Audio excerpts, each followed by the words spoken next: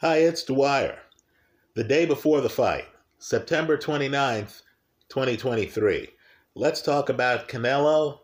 Let's talk about Charlo. Let's talk about some other fights. Let's talk about some NFL football bets. But first, remember, the opinion you should follow should be your own. Just consider this video to be a second opinion from a complete stranger online.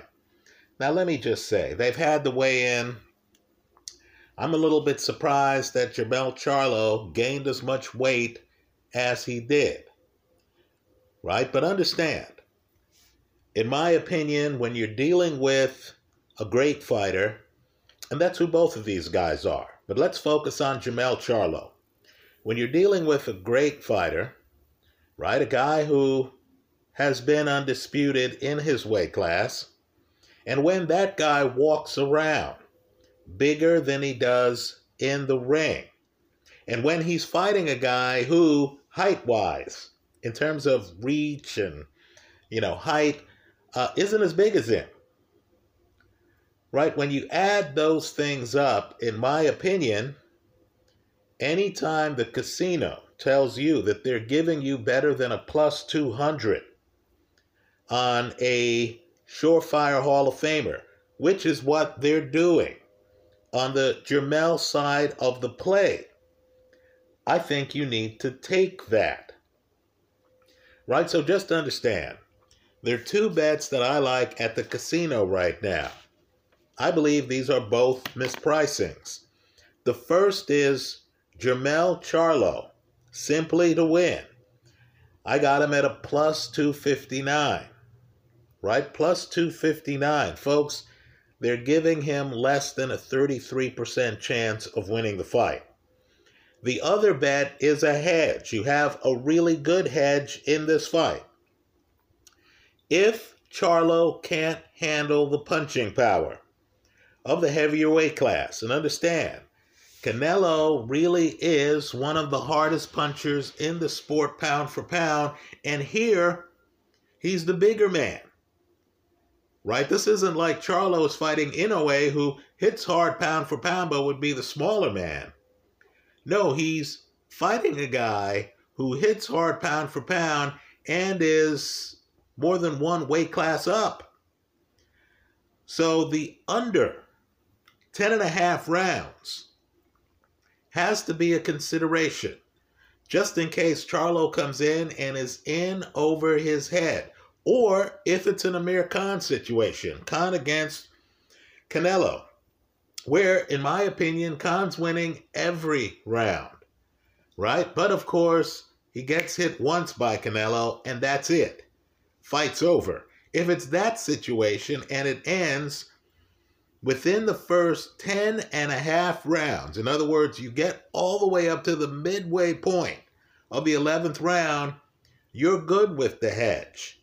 Just understand, if either Charlo wins at plus 259 or the under 10.5 hits at plus 219, if either happens, you make a profit. But let's tempt fate here. You understand that if Charlo, who has a punch, right, who stopped people like Jason Rosario, for example, right, who stopped Erickson Lubin, who we'll talk about here, for example, who stopped Brian Castano in the rematch, right? Ever since Charlo joined up with Derek James, he's been a puncher, right? Ronnie Shields, who I love. Ronnie Shields is one of my favorite trainers. But Ronnie Shields is more of a learn how to cope in the pocket guy. Right? Derek James is a guy who's saying, hey, look, you can be out of the pocket. When you come in the pocket, let's set it up so that you have a moment where you get to throw your A-plus punch. So Charlo's episodic. He's also a closer.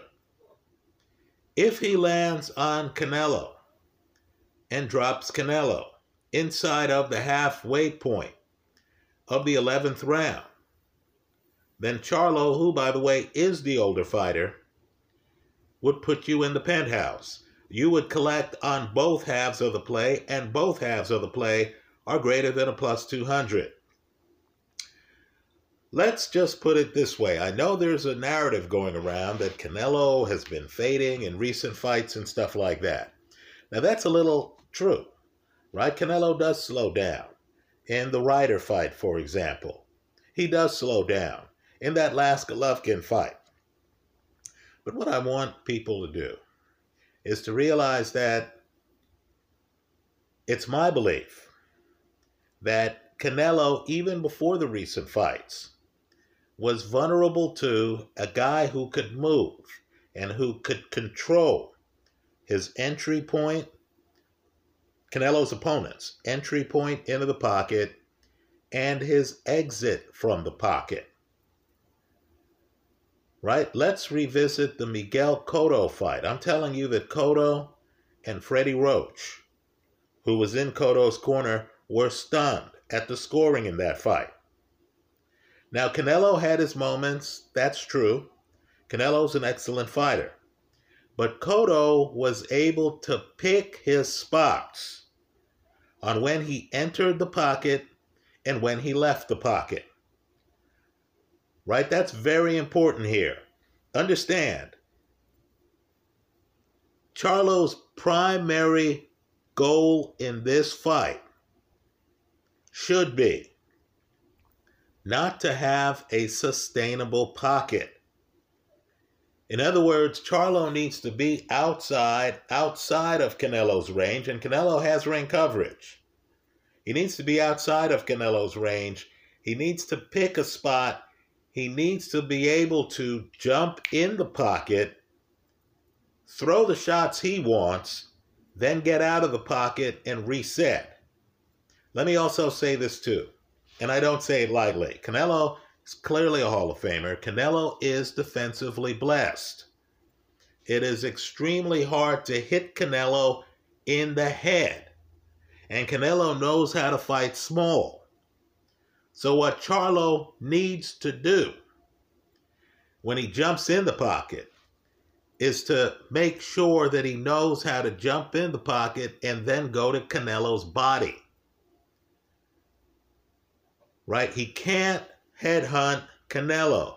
Canelo has his head on a swivel. Canelo can drop his hands and dodge your shots up on his head. Canelo also has a short neck. So Canelo knows how to put his head down and hide his chin underneath his shoulders. So if you jump in the pocket, it has to be with a heavy dose of body shots. Now, my point to you is the Miguel Cotto fight, troubling. I thought portions of a fight I thought the opponent should have beaten Canelo in, the Billy Joe Saunders fight. I thought that got a little troubling. Saunders starts to figure it out. Saunders had everything in his favor before the fight in terms of foot speed, in terms of being a southpaw. Right, Saunders had a lot going on. Somehow, Canelo lulled Saunders into lingering around the pocket and into leaning right into a Canelo uppercut. Right? If Canelo stops fighting, don't get in the pocket with him. Right? If you jump in the pocket, it has to be with the mindset of jumping out of the pocket. Let me also say this too. Canelo, as great as he is, has had a problem with more mobile fighters to the point where he's been dominated for several round stretches in at least 2 fights. Right? The Mayweather fight. Understand, Floyd comes out and Floyd is standing right in front of Canelo. Right? Floyd dips a shoulder. Floyd is throwing jabs to Canelo's body. Right? Canelo wasn't able to do much against Floyd. I know one judge, of course, there's always that one judge, had the fight close. But I'm just telling you, you were looking at that fight and you knew that Floyd, a slow starter, was dominating the early rounds. And folks, it did not get better in the later rounds. Well, then you have an even more intriguing fight than the Floyd fight. The Floyd fight, Canelo looked too young. Canelo looked in over his head from the opening bell. In the other fight, the Dimitri Bivol fight, right? Canelo comes out and the fight looks a little even early on. I know the judges saw it Canelo early rounds, right? I didn't see it that way. The fight looks a little even to me early on. Then Bivol hits the gas, right? Bivol has Canelo trying to find him in the ring. Bivol's moving. Canelo walks over to Bivol, throws some big shots, but Bivol has his defense ready. I don't care what the official scorecards say. Bivol pulled away from Canelo in that fight. Now the Floyd fight, the Bivol fight, the Cotto fight, they all tell me, and by the way, none of these fights have anything to do with Canelo's last two fights. Right? Those fights tell me that prime Canelo when he's on top of the world, right? The Bivol fight, Canelo's favored in that fight. Right? Bivol, by the way, is fighting out of weight class, wasn't he? Just to understand, those fights tell me that someone with smart movement can pull away from Canelo. Right? It's easier said than done. It's very hard. Canelo's a favorite in this fight for a reason. He's certainly a Hall of Famer. But we all have weaknesses. Right? We do. And there is a scenario where Jermell Charlo, a plus 259 underdog, simply has too much movement and isn't in the pocket long enough for Canelo to get going. Right? Just understand, the way I'm structuring, the way I'm playing it, you're good. If Jermell Charlo wins the fight, you're good. You're good if Canelo gets a stoppage before the midway point of the 11th round. Let me point out, too, that if Canelo doesn't get the stoppage by the midway point of the 11th round, he's going to be in big trouble. Because that will mean that the flashier, faster fighter is actually on the verge of going the distance. By the midway point of the 11th round, people are going to be buzzing. They're going to say, wow, can Charlo pull this off? Right? The underdog will have had wings. Just like people were buzzing toward the end of that Bivol fight. But I need for people to understand the risk involved. Canelo, like Manny Pacquiao, enters the ring with a 2-round advantage. Look, life's unfair. Don't kill the messenger. I'm just stating the obvious. I know there aren't judges' scorecards as they enter the ring that have 2 X's on them for Canelo, but I'm just telling you, Canelo's going to have to get hit by a car to lose the first round. You know that. You might see a round where the guys are just looking at each other, they're getting acquainted, they're figuring out who the other person is. Neither guy does much. You and I know that if that's the first round or the second round, they're giving that round to Canelo. Right, folks? That's the world we live in. Right? Certain fighters are loved. I'm not saying it's right. I'm just saying that's the way it is. You knew, by the way, and I've heard from the Hagler crowd, right? Trust me, I've some of my best friends are Hagler fans.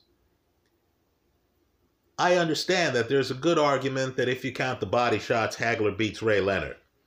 But you knew in your heart that if the fight was competitive, and if Ray Leonard didn't get knocked off his feet, you knew that if Ray just survived the fight, there was a chance he was going to be awarded the decision. Right? That's the reality. But if Charlo can do what Bivol did and establish the fact that he can move away from Canelo, he has the legs. He's not going to be sucked into the pocket like Billy Joe Saunders was in a fight that was winnable. Then I think he has a shot. In any event, because the hedge is so delicious, it's better than a plus 200, right? Under 10.5 rounds is a plus 219. Because the hedge is so delicious, you can swing for the fences with a fighter who is undisputed right now in his weight class, Charlo, right? You can swing for the fences with him at plus 259, and if he shows up and is simply too small and not powerful enough, then you can say, all right, well, if Canelo finishes him, okay, I'll live for it another day, plus I'll make a profit. So I like Charlo simply to win plus 259 with the under 10.5 plus 219. Now let's talk about some other plays.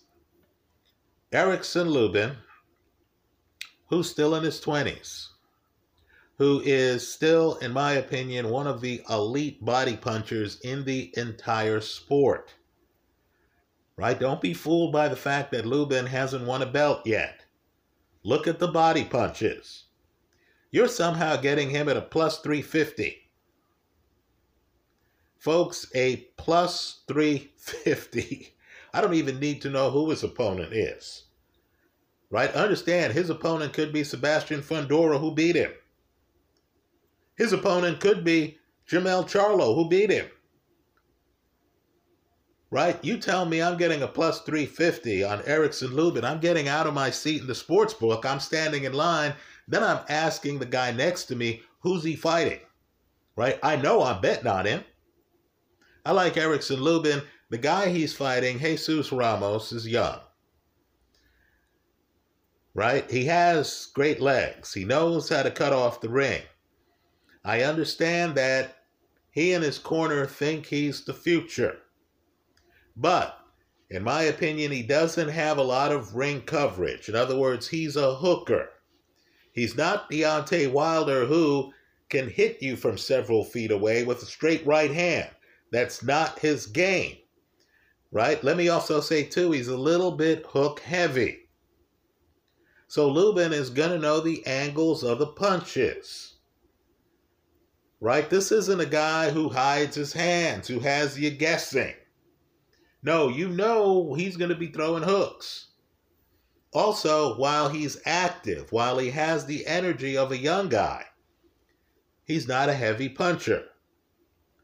You have a margin of error. This isn't Zhili Zhang, where you make a mistake, you're waking up on the canvas. Then you're getting up and you have to bluff your way through with the ref to continue fighting. Right? That's not this guy.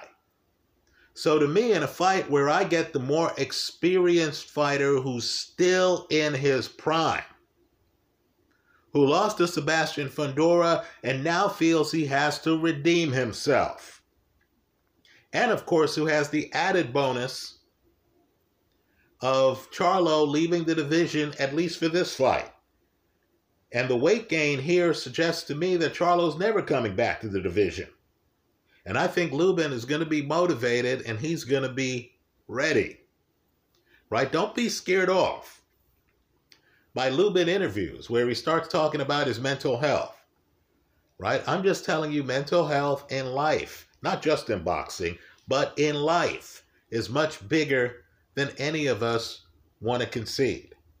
Right? A lot of people have mental health issues, have self-doubt, have had tough moments where they've thought about doing some awful things. Right? Don't be too scared off by that. Just understand, this is a guy who has recovered from the Fundora beating, who's not dealing with Fundora here, who's dealing with a young guy who might not be ready for the body shots. By the way, both of these guys are good body shots. I just think Lubin knows how to hide his a little bit better. Now, let's talk about the National Football League. Right? This weekend, you have some interesting fights. Some interesting games. In the AFC North, I'll be the division's Huckleberry. This isn't even the best line. Understand, these are lines I got during the week. They've shifted now. These are stale lines. You look at your sports book, what they're offering. But I took the Cleveland Browns and I laid 3 points. The line's lower than that now, but I laid 3 points. Cleveland at home against the Baltimore Ravens. Now look, I know Lamar has one of the biggest winning percentages for a starting quarterback. No question about that. And I know if their field goal kicker just kicked that field goal at the end of last week's game, they would have won. Right? I get it. But my goodness, folks, Cleveland has a Super Bowl level defense. Everyone's talking about the Jet defense, for crying out loud. Statistically, Cleveland's defense is better than the Jet defense. Also, I've said this before, I'll say it again. Deshaun Watson is an elite quarterback. Right? You were looking at the Steeler game and you saw Cleveland's offensive line let him down. Also, there were turnovers in that game, fumbles, etc. Turnovers will level talent quickly. You can have the talent advantage and suddenly be losing the game because of turnovers. And let's face it too, that game, Cleveland didn't seem to have anybody who could block TJ Watt. Right? But all of that said, Watson to me seems to have shaken off a lot of the rust. Right? I think the guy is big time. He's finding Amari Cooper now. I know his defense is big time. I like the Browns laying 3 points. The next game, believe it or not, for all of Denver's problems, and I got the feeling if I played running back for the Miami Dolphins, given some of those holes the backs are running through, I would have averaged 5 yards a carry. Right? I agree, Denver's defense has problems. But has anyone figured out that Denver offensively is averaging 5.7 yards per play? Russell Wilson, again, last week, threw for over 300 yards. Jerry Jeudy is getting his legs back under him after missing game 1. He has Cortland Sutton, 2 to throw the ball to. Denver's offense is coming into shape. Now, I agree, the season's over for them. They're 0-3. They lost 2 home games already. But I believe they have more than enough for the Chicago Bears. Right? I like Denver laying 3 in Chicago. Next, look, I've heard the news and the stats look good. The kid has talent, no doubt about it. C.J. Stroud looks like he's the best quarterback from this last draft, doesn't he? He has a strong arm. He has a deep arm. He's bold. Guys could be in his face, and he's making throws. It's impressive. Here's the problem. He's playing the Pittsburgh Steelers. You heard me mention TJ Watt? I'm telling you, the Steelers have guys who are problems. Also, when I see a defensive guru guy like, the Steeler coach, and I see a rookie quarterback, even a promising one at home, I'm going to go with the Steelers. I like the Steelers in this play. Laying 3, I get a plus 102. Right? I like the Steelers over the Houston Texans. Finally, I know Dallas is big and bad, and, I know Dallas has talent all over the field. I know Micah Parsons is all over the field. Some people are starting to compare him to LT. Let me just say, I agree with Bill Belichick. He's not LT. I'm a Giants fan. Well, let me just say this. Belichick has New England playing Dallas in Dallas, and they're giving you 7 points. Has anyone kept track of the number of picks Dak has thrown over, let's say, the last 2 seasons? I think that New England has the defense. New England has the coaching. I'm not expecting Mac Jones and the offense to flood the scoreboards, but I'm expecting them to keep it close. I like New England. I got 7 points. If you want to take an alternative line, think about the plus 7.5. That extra half point is worth a lot up in this range of the point spread, right? Because your team can lose by 7 and you still collect. Just food for thought. Anyway, I took the Patriots plus 7 against the Dallas Cowboys earlier in the week. The line now is actually 6.5, right? My point to you is casinos are offering alternative lines. Think about New England plus 7.5. That's how I see the NFL this weekend. That's how I see boxing this weekend. Let me hear from you. If there's a fight I haven't mentioned, or if there's a fight I have mentioned, if there are football games I haven't mentioned, or if there are football games I have mentioned that you want to share your take on, I hope you do that in the comment section of this YouTube video. Thanks for stopping by.